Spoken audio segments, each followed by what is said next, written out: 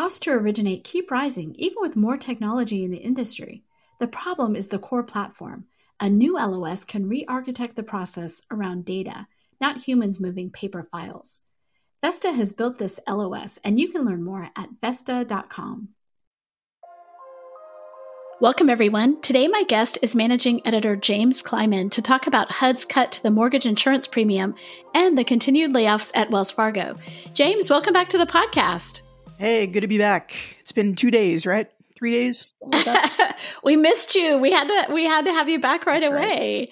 Right. Well, we have some really interesting things to talk about. So I would say first on my list is the FHA MIP change that we saw this week, which has been debated and people have really strong feelings about. Tell us what happened and what the effects are. Yeah, this is a big one. So HUD / the FHA and Vice President Kamala Harris on Wednesday announced that the agency would be reducing annual premiums for borrowers and homebuyers. And industry trade groups have been pretty much begging the FHA to do this for more than 2 years. And their argument is essentially, look, affordability is at maybe the worst level in modern American history. And by reducing that annual MIP, the mortgage insurance premium, they can provide real life savings to existing borrowers with, an FHA insured mortgage. And of course, those who are also looking to buy a home with an FHA backed mortgage. And those buyers tend to be minorities who have lower income, worse credit, and have largely been shut out of the housing market over the last few years. According to the White House, more than 80% of FHA borrowers are first-time home buyers, and over 25% are home buyers of color. So, the average home purchased with an FHA insured mortgage typically costs around half the price of the overall national median home. And these are very often, these are not $1 million homes. They typically, the average mortgage is less than $270,000 on an FHA home. And so what the FHA has essentially done here is they've reduced the annual fee to 55 basis points. And that is down from 85 basis points. And we haven't seen a cut like this since, I want to say it was January 2015, when the Obama administration reduced premiums to roughly the same level. I think they cut 50 basis points back in 2015. And of course, as the old timers may remember, that cut was pretty short-lived. It was rolled back pretty quickly after it was instituted. But moving forward, so by reducing the fee to what is essentially 0.3% of the mortgage, the government is saying, look, the average borrower is going to save about $70 a month, and that's roughly about $800 this year alone in 2023. And the White House says this is going to benefit roughly 850,000 borrowers and prospective, FHA home buyers. And so they offered a few examples. The first is, let's say you're a family and you want to buy a home in Detroit, and you're going to get a $200,000 mortgage. You're going to save about $600 a year. Or let's say you're in Cincinnati and you have a $300,000 mortgage. You're going to save about $900 a year. Or if you're in Phoenix and you're not an iBuyer, I guess, and you have a $400,000 mortgage, you would save roughly $1,200 a year. And in the most extreme example that they offered, let's say you're a family, you're buying a home in Austin, Texas. We know the crazy Wild West of Austin and its housing market, and you want to get a $500,000 mortgage, you're going to save about $1,500 a year. So real savings, right? If you're among this relatively small group of people who might benefit, I don't want to kind of understate how important that means for someone who is struggling with inflation and just general rising costs in America. But we're not talking about millions and millions of borrowers. The FHA segment of the market is relatively small. It's, I think in the last quarter, it was about 14% of origination volume. So they're still very secondary to the impact that the GSEs, Fannie and Freddie, have in the market. But, for people who could be saving $1,500 a year, that's a lot of money. That's real money. Now, in terms of overall impact, I don't want to say that this is a huge deal. I know that mortgage trade groups have been publicly clamoring for this for years now. And because of the way that the FHA operates, that they have to go through the congressional budget process, they basically couldn't get this off the ground until recently. And the way it works is they have the MMI, which is essentially like a capital backstop at the FHA. And it finally reached a level that administrators and, top policy folks in the Biden administration felt was comfortable, right? So it reached 11.11%, I want to say in November, and that is more than 5 times the statutory limit of it's 2.0%. Now, a lot of people think that's actually really low considering the risk, but we can get back into that in a minute. So the argument in favor of doing this is essentially, look, there's plenty of money in this fund if the economy falters and home values drop, which they've been doing over the past year. Well, I think it's really interesting because like you said, this is something we've been paying attention to. And so this was something that was announced at the MBA Servicing Conference, which is going on right now. And I really thought it was funny that, FHA Commissioner Julia Gordon started off by saying, the great news is that no longer your first question to me in any forum has to be, when are you going to reduce the mortgage insurance premium on FHA mortgages? And I'm sure that, like you said, it's been a very laborious process going through Congress. But also, you have people who feel like the risk doing this is a risky move, and then you have other people who are like, this is this is a no-brainer.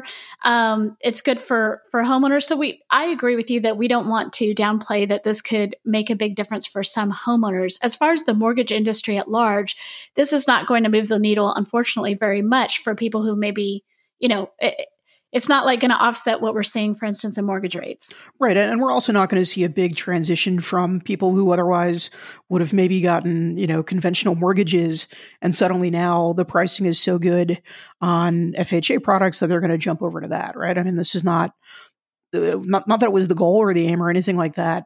But yeah, look, depending on who you talk to, it's either a very sensible plan that doesn't go far enough in addressing the very real challenges of affordability right now, or it's an undue risk, and it's really a minor political victory for the Biden administration to say, look at what we're doing.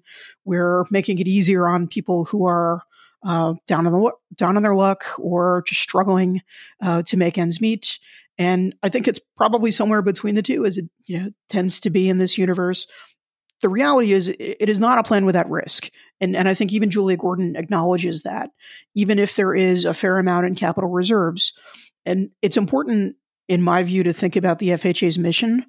The FHA views itself as an entity that is providing housing finance options for those who are not currently being served by the market, right? It's an alternative to Fannie Mae and Freddie Mac, or, other forms of housing finance that we don't need to get into for the purposes of this conversation.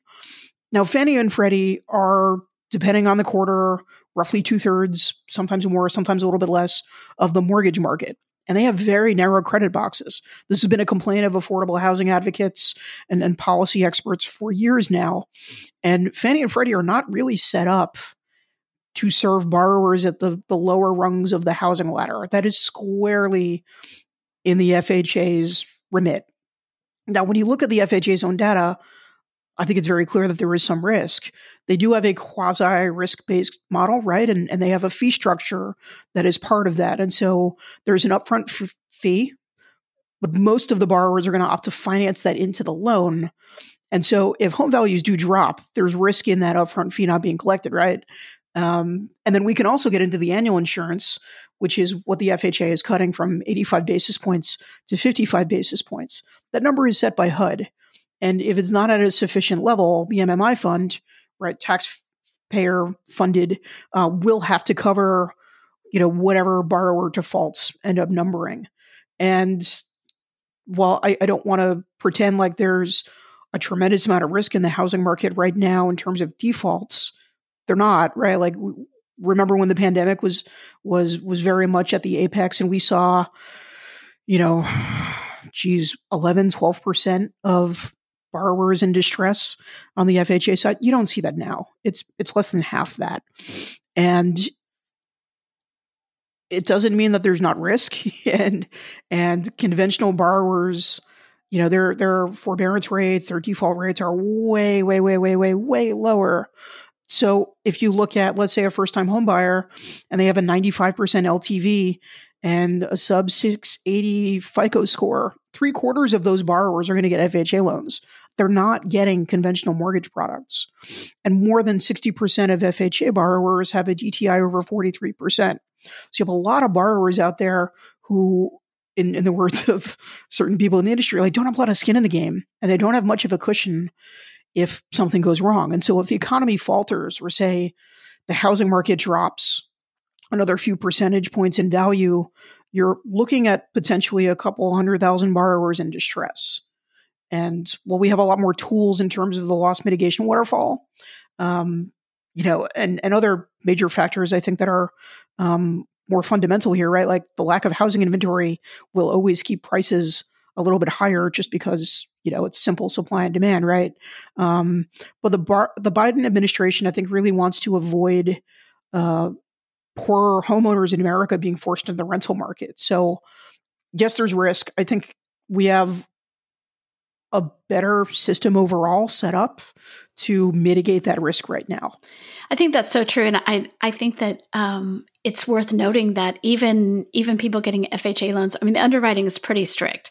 Like you said, you talked Yes. about, what they have to show, what they have to do that. So I don't feel like this is combined with like a real easing of lending standards. And that's been the case for people who say, the risk is less than what some people say, because just in general, credit standards, even for FHA, it's not like we're just letting anybody buy a home. Right. And the FHA was very much singled out as really fueling the subprime crisis. And I think policymakers in the Biden administration are very aware that you don't want the goals of equality and housing equity to overshadow the potential risk there. And so cutting the MMI annual premium from 85 basis points to 55 basis points is not that big. Right. It's lower than a lot of people actually wanted. There are a lot of people out there writing op-eds and getting on their soapboxes and saying the FHA could absolutely take a 50 basis point cut if they wanted to and have plenty of money in the MMI to cover any potential losses should there be any. They didn't end up doing that.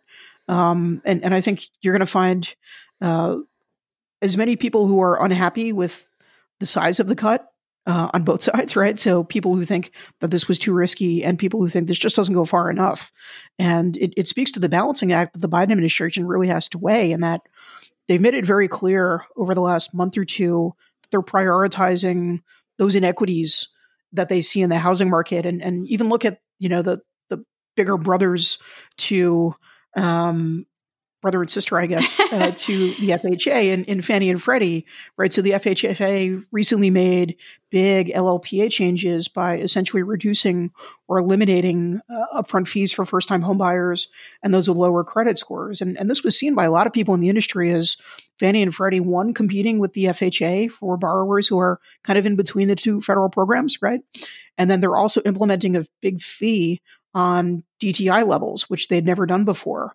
And so a lot of people are saying, look, you're now essentially taking, you're throwing out like the true risk pricing system out the window, and you're using it to subsidize borrowers with worse credit and in most cases lower incomes. But again, like, this is actually pretty consistent with the overall policies of the administration. They have made, a very concerted effort to push Fannie and Freddie to make strides with underserved borrowers, especially in communities of color. The FHA has always checked that box, but now, the share of agency borrowers has grown, and there's a lot more political pressure to make sure that they are delivering, in non suburban and wealthy communities where a good percentage of the borrowers don't have any trouble qualifying. So when you talk to people in the industry, there are a lot of consumer advocates that wanted cuts to the FHA's upfront MIP, which is a little bit different, right? And also changes to its life of loan policy, which requires continued insurance payments regardless of how much equity the homeowner has. And their argument is, look, that makes a much bigger impact than a 30 basis point cut to an annual fee. And, others said, hey, why not just take this big capital reserve fund that you say is so strong and can protect us from whatever headwinds are there? Why don't you use it toward like a down payment assistance program that is hyper targeted, right? Because that's one of the major issues for FHL borrowers is you're getting a 95% LTV because who has $100,000 in savings that they can throw at a down payment for a house, right? And so I think there are other approaches, and no one is ever going to be fully happy with government policy of any stripe, right? But I think you'll find that there are just as many people who think it's okay, it's fine, but could have been stronger, and those who say, why are you taking risk right now with a looming recession? And when we're seeing home values drop in, housing markets across America, like what's to save people $70 a month? Like, what are they going to do? Buy more eggs? Is this really a good policy? And it's certainly debatable. I do think the down payment assistance portion of this is so important because, you have people who are paying a lot of money in rent.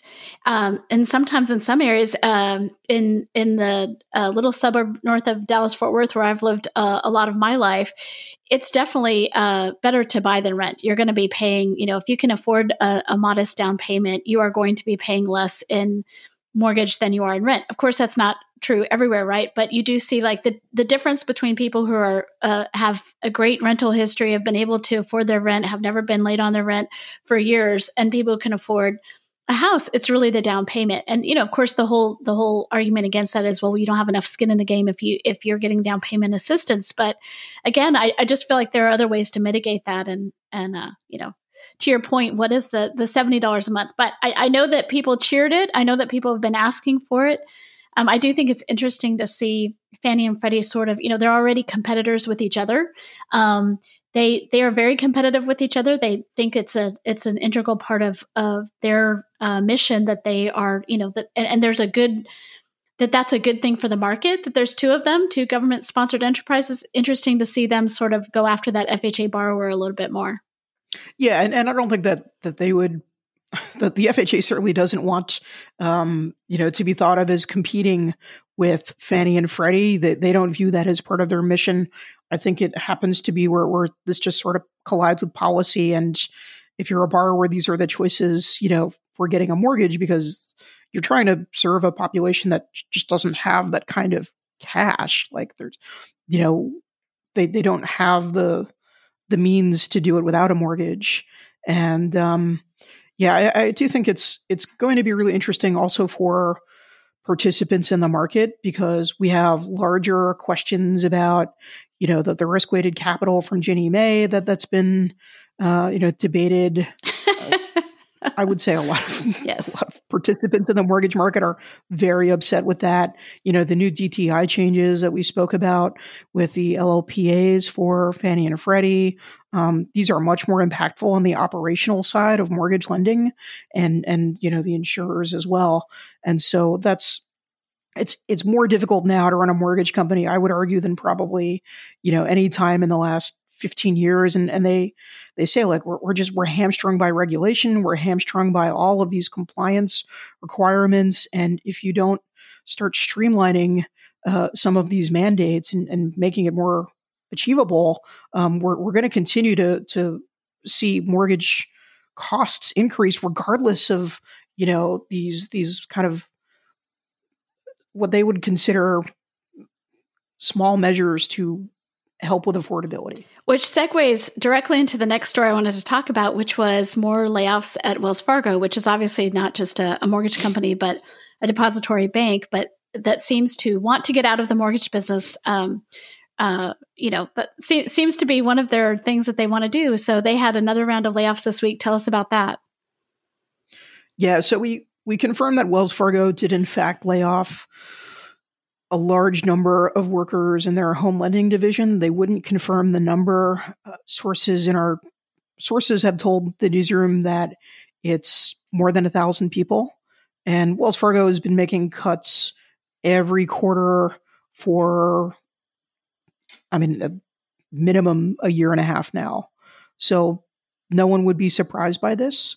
But again, it does signify that Wells Fargo is very serious about getting out of this market, in a controlled fashion. Wells Fargo doesn't want to fully exit mortgage.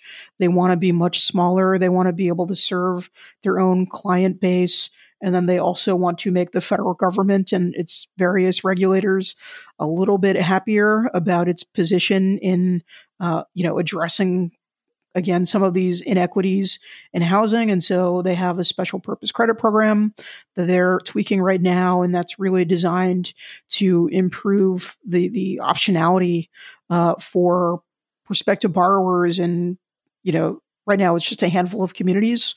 But, these are not loans that they're selling. These are not Fannie Freddie loans. These are not jumbos. I think in a lot of cases, these are loans that they're going to be making to homeowners on the lower end of the income spectrum, because that's part of the game. When you're facing billions of dollars in fines, you got to make the government happy. And what does the government want? They want you to be showing that you can lend to communities that have been underserved by you and by others. Like Wells Fargo is not the only bank that is, I think, maybe shirked its responsibility in lending in urban areas. And the banks will tell you, you made it too hard for us. That's where we're not there.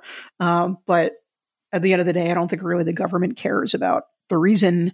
It's the reality that if you're, a low-income homeowner in Baltimore, you don't have a lot of great options. And the fact that your bank is not actually participating in this kind of market means wealth is not accumulating at the rate that you would want. So that's where Wells Fargo is. We also have been hearing for some time now that they might be trying to dump a huge amount of MSRs, mortgage servicing rights. And it's all rumors at this point, but it has shaken up the markets. The MSR market has been all over the place. It's been extremely volatile because, it's not really designed to absorb, let's say, just throwing numbers out there, a package of 80 billion in MSRs, and then another big package of maybe another 50 billion in MSRs, right? And so, Wells Fargo is such a big player. They're the largest servicer in America. They've got nearly $1 trillion in servicing. And if they're going to make major moves, whether it be on the origination side or the servicing side, that's going to have major downstream effects on every other lender, every other servicer out there. And that's going to be a benefit to some of them, right? Like if you're Penny Mac, you're probably thrilled that one on the servicing side, now you have more, potential options there. And in correspondent, where, you often lost jumbo originations to a bank like Wells Fargo, you don't have that competition anymore. And so, some are going to be happy about some of this and others are going to be really challenged by what happens, especially a lot of, non-banks that are in the origination space. They get affected by the implications of the secondary market if they can't sell, their MSRs at par because there's all this chaos in the secondary side of things and the pricing is just not good. Then, well, they have to have enough money to keep, the operations humming. And it's just, it means that if you're smaller and not as well positioned, you have fewer options.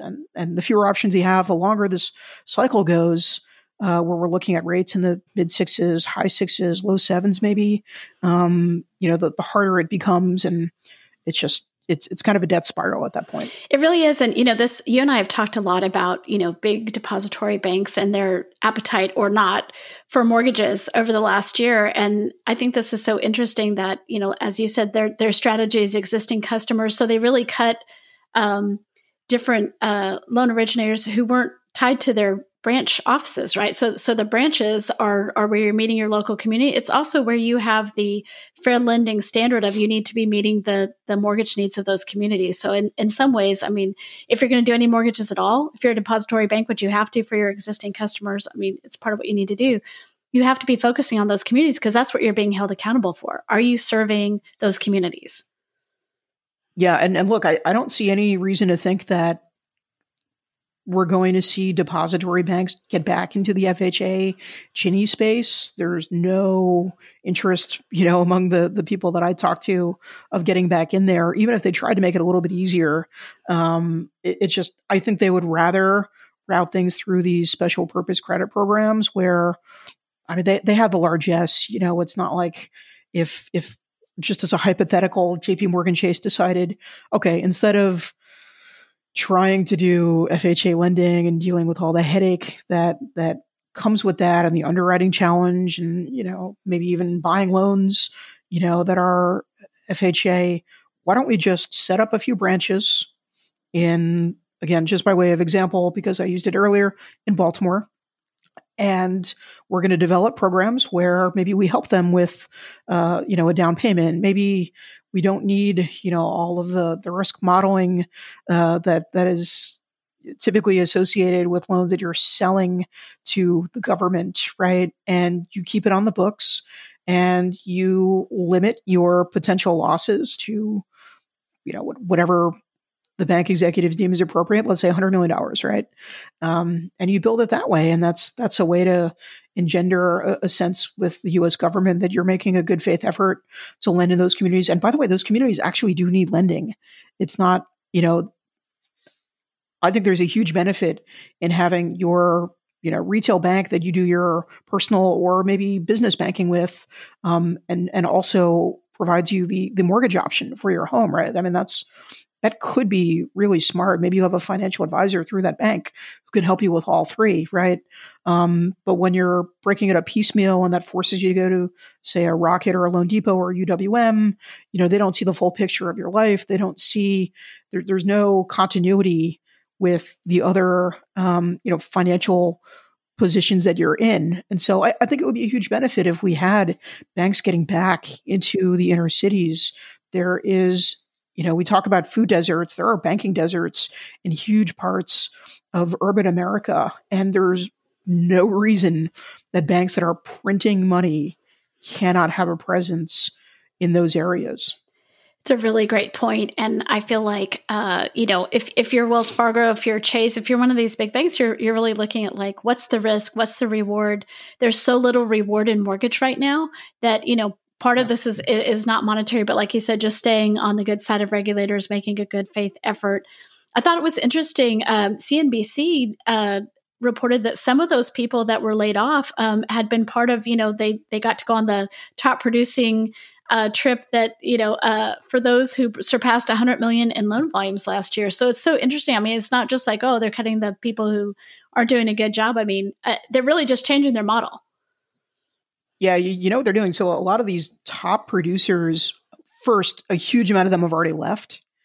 I mean, I would say the vast majority of big fish in terms of LOs at Wells Fargo, they left more than a year ago. And that's partly because, the way that Wells Fargo responded to all of these regulatory challenges was being very, I want to say kind of like surveillance statey with some of their employees. I mean, a lot of monitoring, a lot of restrictions, very little freedom. They didn't want to do a lot of cross sales on products. It became a very different game. But a lot of people who work in private wealth and mortgage can make a ton of money, right? Because as I've said, Wells Fargo was the jumbo lender in America for a very long time, and their pricing was so much better than anyone else. They could keep it on their balance sheet. It didn't matter. They have a huge presence in Northern California, big presence in a lot of, wealthy urban areas. New York, they do a lot of business, in New York, doing condos and all kinds of, jumbo loans, right? And so, the folks that are still there, or until recently were still there, they're now on the market and they're going to be hot commodities because the lifeblood of mortgage lending is still sales, right? I mean, nobody's cracked the algorithm code better, never quite got off the ground in terms of figuring out how to do purchase with, kind of a non-commission based model. It's still eat what you kill. And if you have people who have those connections with real estate agents and wealth advisors and, others who can bring you the leads, that's still a really, really, really valuable commodity for a mortgage lender who more than ever now needs to make it work in the originations landscape. And retail lending was down in the fourth quarter pretty significantly because retail, traditionally relies more on tapping its servicing, network to mine for leads. And you have to be purchase focused. And yeah, I think Wells Fargo is letting a lot of good people go. And that's going to be great news for the guaranteed rates and even the brokerages that are doing comparably pretty well right now. They're going to be ready. And if you're entrepreneurial and you want to run your own team, you want to run business as you see fit, that might be a really attractive landing place. I love that. I can't believe we're already out of time. We had a bunch of other things I wanted to talk to you about, so we'll just have to have you on again very, very quickly. But James, thanks so much for talking today. Thanks for having me, Sarah.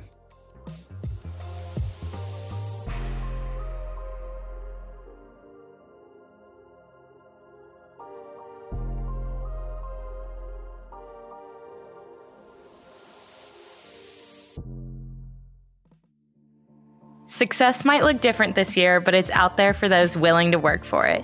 That's why 2023's Gathering of Eagles will focus on forging opportunities, the perfect chance for industry leaders to take a proactive approach to continually move the needle in their businesses and the real estate industry at large. Gathering of Eagles will bring together the nation's top residential real estate CEOs, presidents, and C-level leadership teams to grow, network, and set the pace for what's next in our industry. 2023's GOE is at Omni Barton Creek Resort in the Rolling Hill Country of Austin, Texas from June 18th until the 21st. Learn more and register your spot on the events page at realtrends.com, and we can't wait to see you in Austin.